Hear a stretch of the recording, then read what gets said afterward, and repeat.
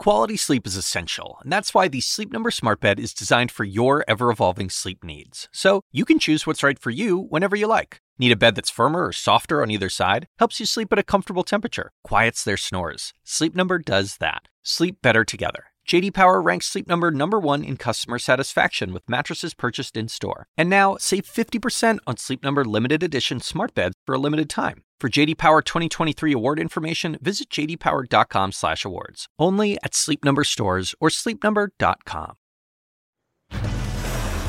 1 year ago, 9 minutes and 29 seconds changed the nation. The lead starts right now.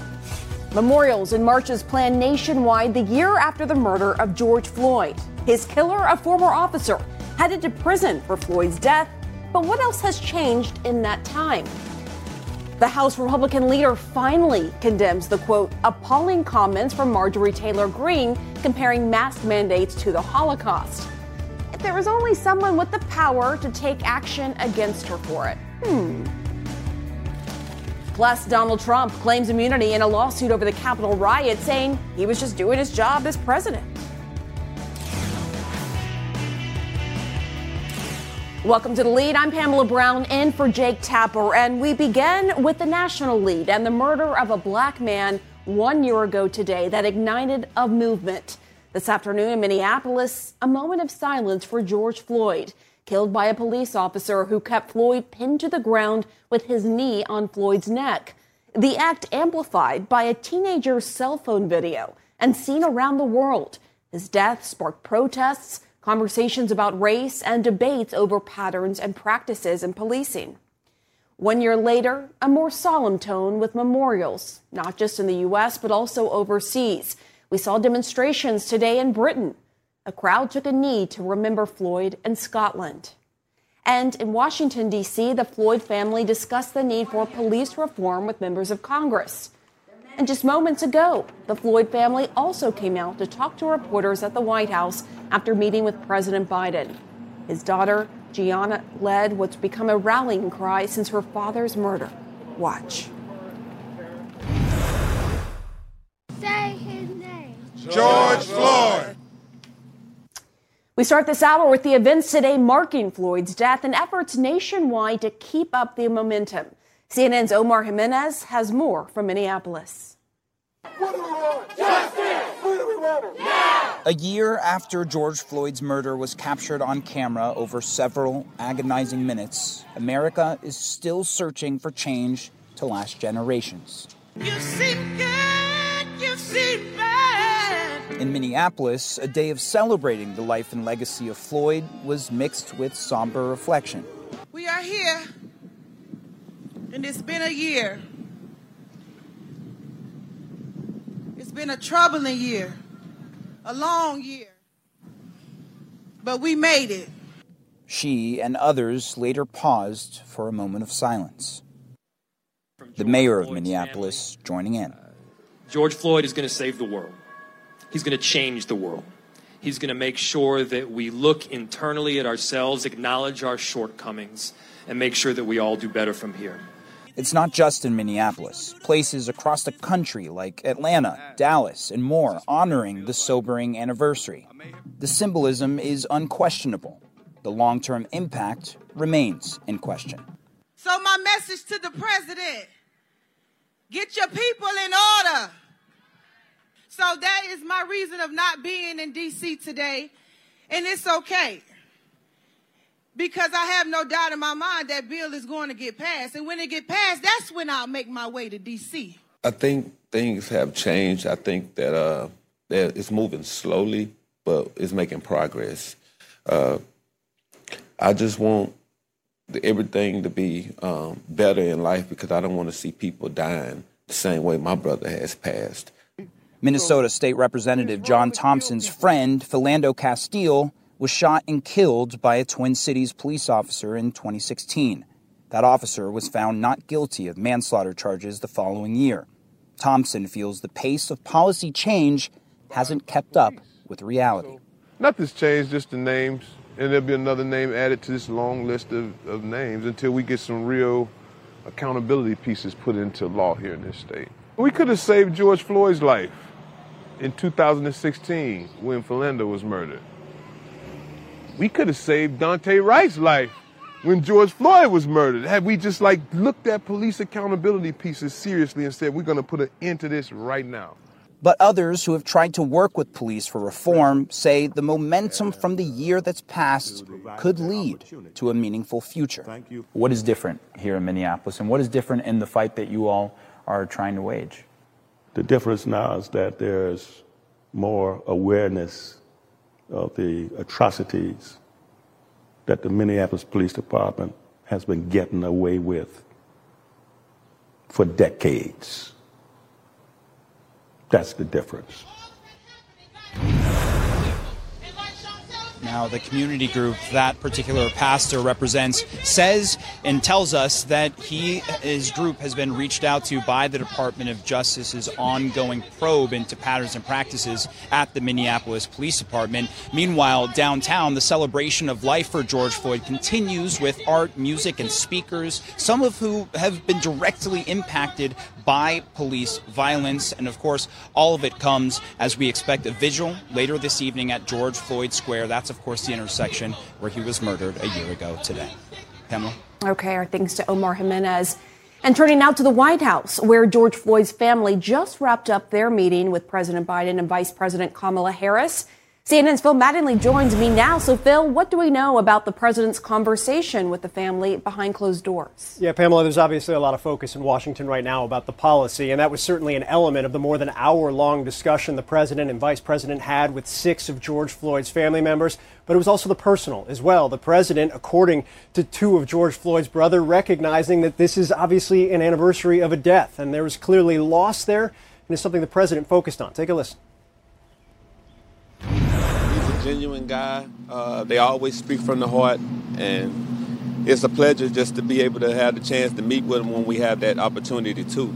We're just thankful for what's going on. Being here today is an honor, to meet with the president and the vice president, and for them to show their concern to our family, and for them to actually give an ear to our concerns. And Pamela, the president has repeatedly referenced George Floyd's daughter, Gianna Floyd, on the campaign trail in White House events in the wake of meeting her a few days after George Floyd was murdered. And his family members said today that the president took some time to play with George Floyd's daughter inside the Oval Office, bringing a smile to her face. But as I noted, there's also a policy element here. The family is in town, is talking to lawmakers, not just the president, trying to urge forward police reform. And they acknowledge that the president said he was disappointed. The deadline of today has been missed by lawmakers. But in their words, the president wants the right bill, not a rushed bill. And Pamela should just note the president just put out a lengthy statement on the anniversary of George Floyd's death, and he kind of underscores there is still an urgency to get that bill to his desk as quickly as possible, saying, quote, last month's conviction of the police officer who murdered George was another important step forward toward justice, but our progress, Pamela, can't stop there. All right, Phil Mattingly, live for us from the White House. Thanks so much, Phil. And I want to bring in our panel to further discuss this. Van Jones, I'm going to kick it off with you. First, after Floyd's murder 1 year ago today, we saw scores of people join protests calling for change. 1 year later, I'm curious what you think. How much momentum does the movement still have at this point? Well, the President of the United States just spent an hour with a grieving family. Just think back in 2009, President Obama just mentioned that a police officer had acted poorly in arresting a famous black professor in his own home for no reason. And that was the roof collapsed on him. That was the first time his poll numbers went below 50%. He couldn't even talk about the issue. So that's how far we've come. This movement is not going away. Any human system that does not have adequate checks and balances will have corruption and abuse. That's why we have meat inspectors, not because we hate butchers, but because somebody's got to be looking over the shoulder. That's why we have building inspectors, not because you hate construction workers. So the policing system is going to have to come into conformity with every other human system, and this movement is not going to stop until we have that outcome. And Alfie, I want to get your views on this question. It wasn't just black people out there protesting. So many Americans, so many races saw the injustice. But you're not seeing that same overflow of activism and protesting now that you saw a year ago. Why do you think that is? In a word, I would say racial battle fatigue. I think for those of us who are Black specifically, we're tired. Just think about my day to day and how it occurred to me later in the day, in part why I'm so tired. And my sentiments about fatigue, I think, are probably echoed by Van, by you, by all kinds of folks in this world who are just frustrated and tired with the really slow pace of progress. So to Van's point, we've seen progress, but we would like to see it go a lot faster. And that fatigue of dealing with racism is just too much. I learned this term the other day, racism-induced stress disorder. And I would say there's some part of that. And I think for other people of other races, they're probably frustrated because they care for Black people and they're tired as well. So it's just fatigue overall, emotional and physical. Van, you'll recall in the wake of Floyd's death, scores of businesses vowed to change their own diversity and hiring practices. How do you think corporate America can still play a role here? What more should they be doing? Well, the private sector made a bunch of comments. They posted a bunch of stuff on their websites. A lot of CEOs made statements, and their middle managers across the country were shocked to hear it because there was nothing planned to actually follow up. Some companies have done better than others, but the private sector has a tremendous opportunity here to go beyond just the statements that have been made on websites and to actually change hiring. And you're seeing real pressure now. It's not just a nice to do. You're seeing pressure from consumers that want to see brands match their money to their words. You're seeing pension funds and big investment pools of capital saying if you aren't doing right on race and gender and the environment, you can't get our money. So the private sector, I think, is going to be pushed forward to do more. We are in a moment of real awakening. You mentioned, people of all races marched and all races, a step forward. Even Dr. King never had a summer where 20 to 30 million people came out and marched with him. So you don't go back to doing nothing from that. We're in the middle of a process, both in the public and private sector, but the pressure is moving in one direction, that's forward. And, Alfie, you had mentioned just the fatigue among Black Americans, calling out these injustices for decades. But if change is going to happen, this one group can't carry the mantle alone, as Van sort of pointed out there. Absolutely, 100%. I think that it really is going to take, you think about when we talk about training people about cultural competence, when we teach people about things like critical race theory, even though we know that's a bad term for some people right now, when we teach people about diversity, equity, inclusion, and justice, one of the key things that we talk about is it cannot just be the people who are oppressed. It can't just be Black people out here fighting because Black people don't own everything, right? So to Van's point about companies and corporations and organizations, most of those are not Black owned. And so it's going to take people in power. It's going to take what we call authentic allies to take up the fight, because sometimes people can't hear a Dr. Alfie or a Van Jones express these sentiments. Sometimes they need to hear somebody who looks like them. And so it's going to have to take a multiracial coalition of people globally for us to see change, real authentic change. I'm just curious, Van, just going back to the point you made about Martin Luther King and now, what do you think is behind the change and the momentum that we are seeing? Why do you think people of other races in this country are sort of being more awakened to this issue and wanting to be more engaged with it? What's changed in your view? Two things: technology and demography. I don't know if there's more or less police brutality or more or less police murder, but it's more visible than ever because of the cell phones and because of the camcorders that the police are bringing. So the dimmer switch is moving in one direction, making more and more visible what's going on. And then demography.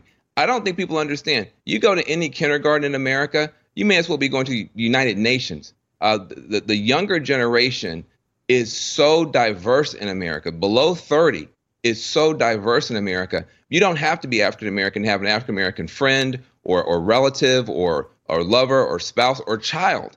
And so you have a big demographic receptivity to this. You have technology, and you also have people, frankly, just willing to speak out more. The Ava DuVernays and other people in the culture, the NBA players speaking out. And so you just have a bigger capacity to sustain this movement, which I've been a part of for 30 years. I've never seen it this big. And also, I understand it's this big. It makes it more frustrating when we don't have the outcomes that we deserve from Congress. But we are going to prevail.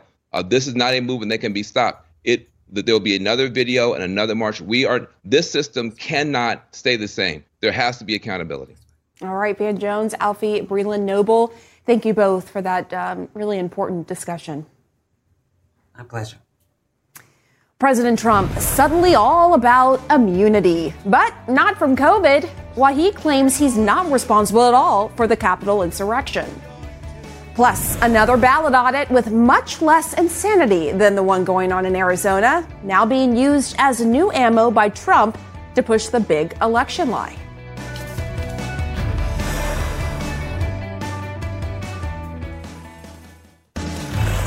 Turning to our politics lead now, the federal investigation into Rudy Giuliani is growing. A new court document unsealed today reveals prosecutors have seized material from a wider array of individuals than previously disclosed, including emails from 2 former Ukrainian government officials. Let's get right to CNN's Kara Scannell. So, Kara, what kind of information was picked up and from whom? That's right, Pam. So we learned today in a new court filing that had some faulty redactions to it that prosecutors have expanded this investigation, the number of people that they had sought search warrants on. So what we learned from the filing that prosecutors had obtained emails and iCloud account information belonging to 3 Ukrainians. Now, the most prominent of them is Yuri Lutsenko. He was the prosecutor general of Ukraine. He is someone that Giuliani met with numerous times. And the reason why he's interesting is because he had falsely said that the U.S. ambassador to Ukraine, Marie Yovanovitch, had spoken negatively about then President Donald Trump. And he also falsely said that she'd provided him a do not prosecute list, a suggestion that she was somehow corrupt. Now, he's interesting in this because this investigation into Giuliani is very much focusing on his efforts to push for the removal of Marie Yovanovitch. And we also learned that prosecutors had gotten search warrants on the email account of the former head of Ukrainian Fiscal Service, a man named Roman Nazarov, as well as the iPhone and iPad of Ukrainian businessman Alexander Levin. Now, these searches all occurred in late 2019 and early 2020. That was just weeks after Lev Parnas and Igor Fruman were arrested at the airport on their way to Vienna. Now, this comes to light because there's this big fight over the search warrant for Giuliani's office and home, and Parnas's lawyer here is seeking the ability to obtain any documents that relate to his client and some of these other defendants. Pam? And President Trump, also facing legal trouble, as we know, responded today to his role in the January 6th insurrection from a lawsuit filed by Congressman Eric Swalwell. What's his defense? What is he saying? Well, Pam, former President Trump is saying that when he spoke to that crowd of supporters on January 6th and encouraged them to head to the Capitol and encourage them to push to stop the certification of the presidential election for Joe Biden, he was saying that he is protected from that because of his First Amendment rights to speech, and also because when he made those comments that day, he was the president of the United States, and therefore he said he should have absolute immunity from this lawsuit. Pam?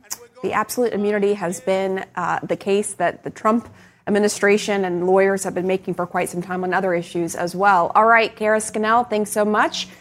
Let's bring in Preet Bharara, former U.S. attorney for the Southern District of New York. Great to see you, Preet. So let's start with what the former president is saying. Trump's attorney says that Trump's speech was a constitutionally protected act of the presidency. What does that mean? Well, everyone has and there are 2 issues going on here, both of which Kara mentioned in passing. One is that as a citizen of the United States of America, you have First Amendment protection to speech. There are limitations on that right to speech. You can't incite an insurrection. You can't engage in seditious conspiracy and a bunch of other things. But it's a serious right. It's a serious invocation of a defense. And he is saying, given the nature of the speech he made, that he can't be held liable based on Eric Swalwell's suit. The second thing is a distinct defense, and also, from where I sit, not a frivolous defense, unclear whether or not it will pass muster. And that is because he was acting, according to his lawyers, within the scope of his duties as president, within his job description as the president, leader of the country, that he can't be sued for things he did in good faith in that capacity. That is a reasonable argument that's made by government officials all the time. It depends on how you view the activity. You know, in a very different context, in a different case, President Trump has made this argument with respect to a defamation claim by E. Jean Carroll. He has made the claim that the things that he said that formed the basis of that defamation suit were within the scope of his duties and obligations as president. And at least one judge has rejected that and said the things that he did were outside the scope. So depending on the response by Eric Swalwell, which I'm interested to see, and how the judge views the argument, they could be decent arguments to dismiss the case, or they could not. You have Giuliani as well, his former personal attorney, defending his comments on January 6th when he told the crowd to contest the election with, quote, trial by combat. What kind of legal liability does he have?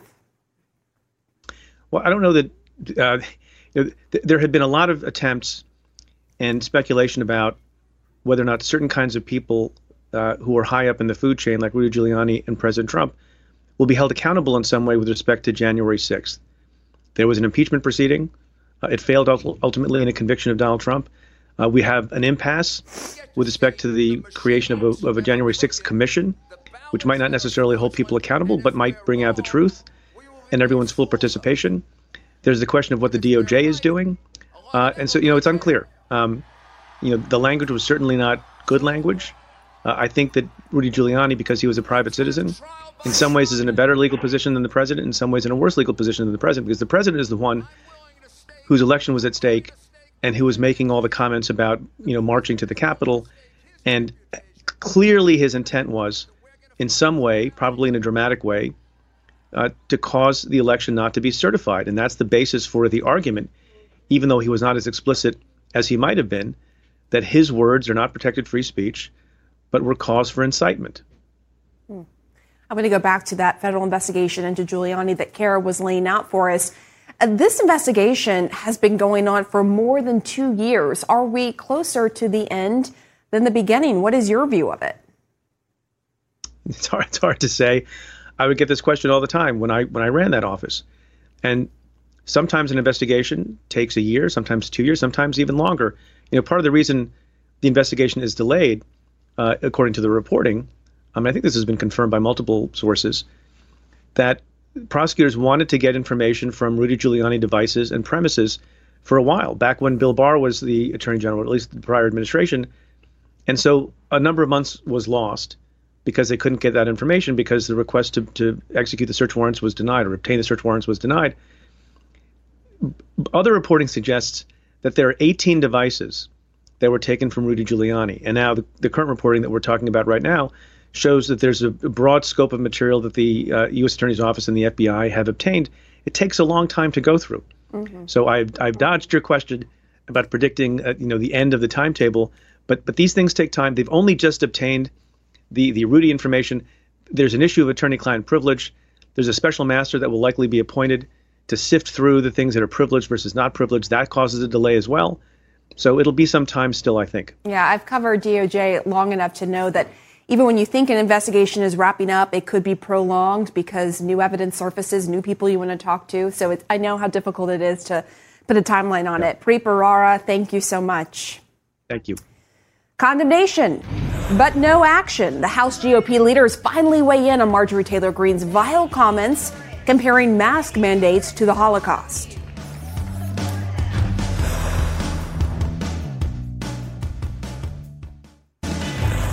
Turning to our politics lead, it's about time. House Republican leaders have finally condemned Congresswoman Marjorie Taylor Greene 5 days after she compared mask mandates to the Holocaust. Minority Leader Kevin McCarthy saying in a statement, Marjorie is wrong and her intentional decision to compare the horrors of the Holocaust with wearing masks is appalling. We should note Greene still insists she said nothing wrong, claiming on Twitter today, I never compared it to the Holocaust, only the discrimination against Jews in early Nazi years. Well, that clears it up. McCarthy used the rest of his statement to attack Democrats, alleging without any proof that anti-Semitism is on the rise in the Democratic Party. Let's discuss this. We've got Scott Jennings here, Chris Eliza. Scott, I'm going to kick it off with you. Do you think Republican leaders went far enough in condemning Greene's comments? Well, I certainly think their condemnations were appropriate. You know, they already stripped her of her committees earlier this year for some other inappropriate commentary that she made. So she's already been marginalized within the conference. I think the question that Kevin McCarthy and his leadership team have to ask themselves now is, do you even want to sit in the same room with this person? And by room, I mean the conference room. I think voters in districts should choose their representatives, and I think the people of Georgia should get somebody different, just like the people of Iowa did when they got rid of Steve King the last cycle. But I think Kevin McCarthy, being the leader of the Republicans, could take a stronger stand here by saying, you know what, I know you ran as a Republican, but you are not welcome in this conference, and you're not welcome in these conference meetings. And that way he could say, look, I don't want her here, and Republicans in Georgia, send somebody else that isn't going to espouse these ignorant, flippant, reprehensible, silly, stupid remarks that stain every Republican that has to be near her. And the bottom line, though, Chris, is that this statement didn't come out until 5 days after Greene made the comments about the analogy. I mean, and since then, she has made other analogies comparing these public health measures to the Holocaust 2 more times after that initial statement. Why did it take so long for leadership to come out and at least condemn her? Short answer, I don't know, and it shouldn't have. And another thing that you didn't even mention, Pam, that I do think is worth mentioning is it's not as though Marjorie Taylor Greene has spent the first few months in Congress sort of like, you know, being a backbencher and learning her ways. I mean, they kind of know, leadership, McCarthy, Steve Scalise, Elise Stefanik, they sort of know Elise Stefanik has a track record here. This is not a first time that she said something controversial, offensive, and wrong. That strikes me as reason why they might have acted a little quicker. I'm with Scott. The only thing I'll say is when Scott said they already stripped over committee assignments, the House did. Kevin McCarthy didn't. He had the opportunity to do so. The House broadly voted on it. I would think there are options open to them short of expulsion. There's censure. There's a slightly less nasty reprimand. I mean, there are ways that this can be done. It has been done. Dave Schweikert in 2020, Arizona congressman, was censured. Charlie Rangel in 2010, was reprimanded. Charlie Rangel in 2010, New York Democrat, was censured. So it's happened. It can happen. Actions speak louder than words, and I think they have to do more. It's interesting seeing sort of the waterfall of condemnation seeming to start this morning with this tweet from one of the top fundraisers for former President Trump. Jeff Miller tweeted, WTF is wrong with you. I think you need to pay a visit to the U.S. Holocaust Museum. I'd be happy to arrange. Then maybe going forward, you wouldn't make any more disgusting, ignorant, and offensive tweets. If I'm wrong and you're not ignorant about Holocaust, then you are disgusting. So what do you think, Scott? Is that what it took for Republican leaders to finally condemn Greene? No, I think it was just the realization here that you have people from every corner of American politics who immediately realized this was wrong. This cannot be a viewpoint that's espoused by either major political party. I'm sure you had donors and other activists calling up Kevin McCarthy and the leadership team over the last few days. I'm sure you've had other members of the conference calling up the leadership team saying, listen, I don't want to be associated with this. Your job as leadership team is to take care of this for us when people get out of line. And so I think it was most likely a cascading of calls for condemnation that ultimately got them there. I do think, Chris is right. There are certain things the House can do. To me, just speaking as the Republican analyst here, I don't want any other Republican stained with these remarks. That's why the condemnations are good. But the action here to me is to physically say, we are not going to allow you to be part of our Republican meetings. You're not going to be part of any strategy talks. You're not going to be part of any policy talks. You're not going to be in the room when we discuss what we as a party are planning to do for this country this year and as we head towards the midterms. I think that, to me, is a vital thing because you don't want any voter out there believing that if the Republicans take the majority, this is going to be somebody that has an influential voice in the conference. But I just want to ask you, Scott, because Marjorie Taylor Greene does have growing influence in the party. Just look at her fundraising numbers. After she has said controversial things in the past, her fundraising numbers went up. So clearly she is appealing to a wide swath of GOP voters here. I mean, isn't she representative of sort of where the GOP is heading right now? I totally disagree that her comments regarding the Holocaust and I'm not saying but her in general. I mean, she's look at her fundraising numbers. Look at her fundraising numbers. Listen. There is a clear evidence, and she is the current poster child for it, that the incentive structures for getting money in politics are all wrong. You want to go out and work hard, become a policy expert, pass a bill, get bipartisan support, and do your job. There's no incentive. The incentive is in generating the outrage that she is generating. Look at her. She doubled down on all this because I'm sure somebody said to her, hey, there's a marketplace for even the most reprehensible thoughts. The incentive structure is all wrong, and that's why I think McCarthy, he can't fix the incentive structure overnight, but he can distance the rest of the conference from her and the rest of the Republican Party from her. And I would hope even former President Trump is watching all of this and saying, I don't want to be associated with this either. By the way, if he came out and condemned this and said something on this, I think it would matter to a lot of those people that are willing to throw in $25 every time something outrageous happens. I agree with Scott. I also think there's no chance that will happen because Donald Trump is sort of the example of what Scott is talking about, which is performance as politics. Politics as theater. Politics as an outrage machine, because that generates more money. It generates more TV time. It generates more attention. Mm-hmm. And that's why Marjorie Taylor Greene, in her mind, is winning in this. Now, is she losing? The victim of the right. She's become exactly. Is she losing? She has no congressional committee assignments, right? She could eventually be censured, that sort of thing. It doesn't matter. She doesn't care about that. This is a platform to help her get what she really wants, which is more brand recognition. And I'm with Scott. Politics is broken in that regard.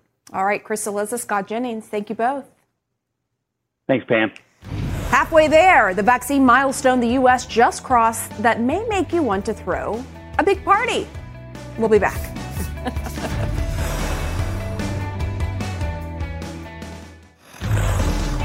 In our world lead this afternoon, Secretary of State Antony Blinken said it's no secret Israel and the U.S. have their differences on the Iran deal, after Israeli Prime Minister Benjamin Netanyahu urged him to stay away from the deal this morning. In Ramallah, Blinken promised Palestinian Authority President Mahmoud Abbas $5.5 million in immediate aid to Gaza. CNN's Kylie Atwood examines Blinken's attempt to pave the way for peace in the Middle East after the deadliest conflict in years. A delicate ceasefire between Hamas and Israel remains in place as Secretary of State Tony Blinken visits Jerusalem and Ramallah, making clear that the U.S. opposes any move that could shatter the peace. That includes settlement activity. It includes demolitions. It includes evictions. It includes incitement to violence. It includes payment to terrorists. The ceasefire coming after 11 days of violence, leaving more than 200 Palestinians dead and taking the lives of more than a dozen Israelis. Blinken called the losses on both sides profound.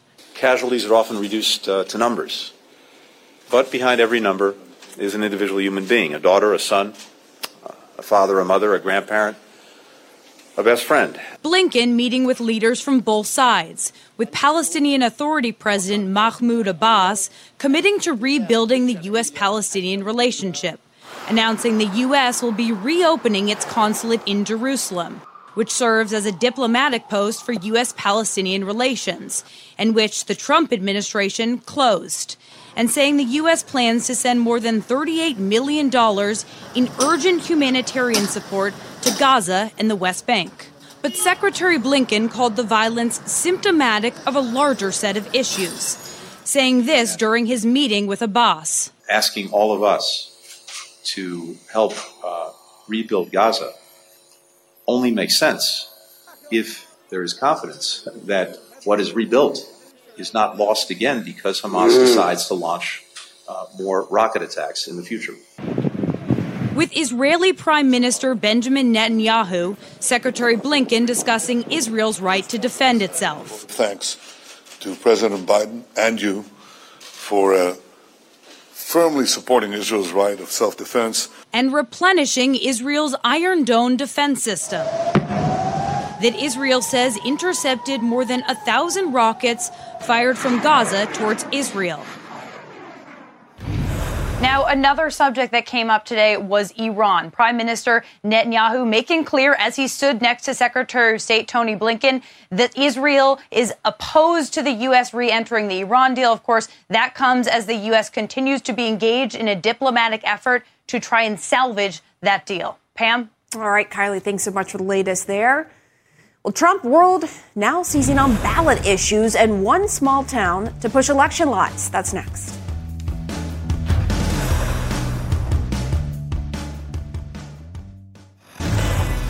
In our politics lead, first it was Arizona, then Georgia, and now New Hampshire, where an audit of the 2020 election results is underway. Now, this review is based on an actual issue with the paper ballots used last November in a statewide race. But Trump allies are using it as an excuse to claim the presidential election was stolen from him. As CNN's Sarah Murray reports. In Windham, New Hampshire, a weeks-long audit of a 2020 race for state representative is wrapping up, but the election conspiracies persist. They found a lot of votes up in New Hampshire just now. You saw that because this was a rigged election. Despite the early read from expert auditors, there is no evidence that this would be a malicious act or deliberate act. This looks a human error. This is Trump country! Former President Donald Trump and his allies, including Windham resident Corey Lewandowski, are clinging to the down-ballot audit to cast doubt on November's election results across the country. Even though Trump lost New Hampshire by nearly 60,000 votes and still would have lost the election even if he had won the Granite State. This isn't just about the town of Windham, which we're lucky enough to live in this great community, okay? We're seeing things take place across this entire country. On Monday, Trump baselessly claimed the voting discrepancies were orchestrated by Democrats. Unlike other post-election audits pushed by conservatives around the country, New Hampshire's bipartisan review stems from a tangible gap in vote tallies. Democratic state representative candidate Christy St. Laurent started the saga after requesting a recount. It showed her tally dropping by 99 votes, while the Republicans who won the seats saw theirs rise by roughly 300. Pretty much the whole room was shocked. The discrepancy led to an audit and a fight among residents about who should lead it. I got to tell you that the people, they were pretty riled up. Hundreds piled into a town meeting earlier this month, booing town leaders and chanting, "Resign." All of this after the town selectmen chose an audit expert who criticized Arizona's deeply partisan audit to help lead the Windham review.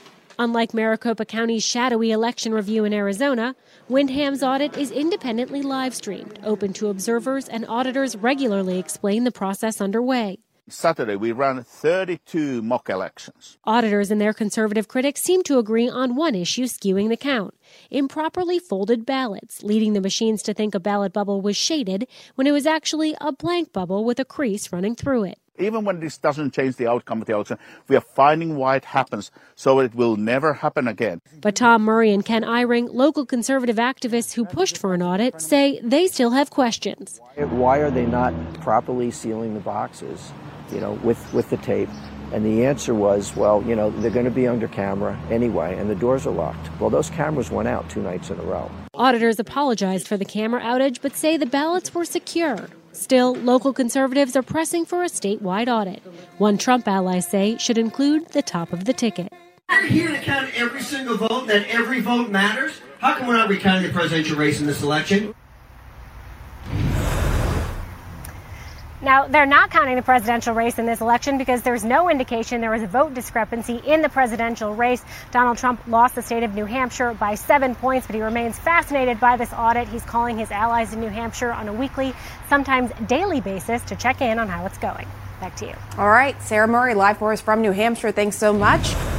The United States hitting a major vaccine milestone today. That's next.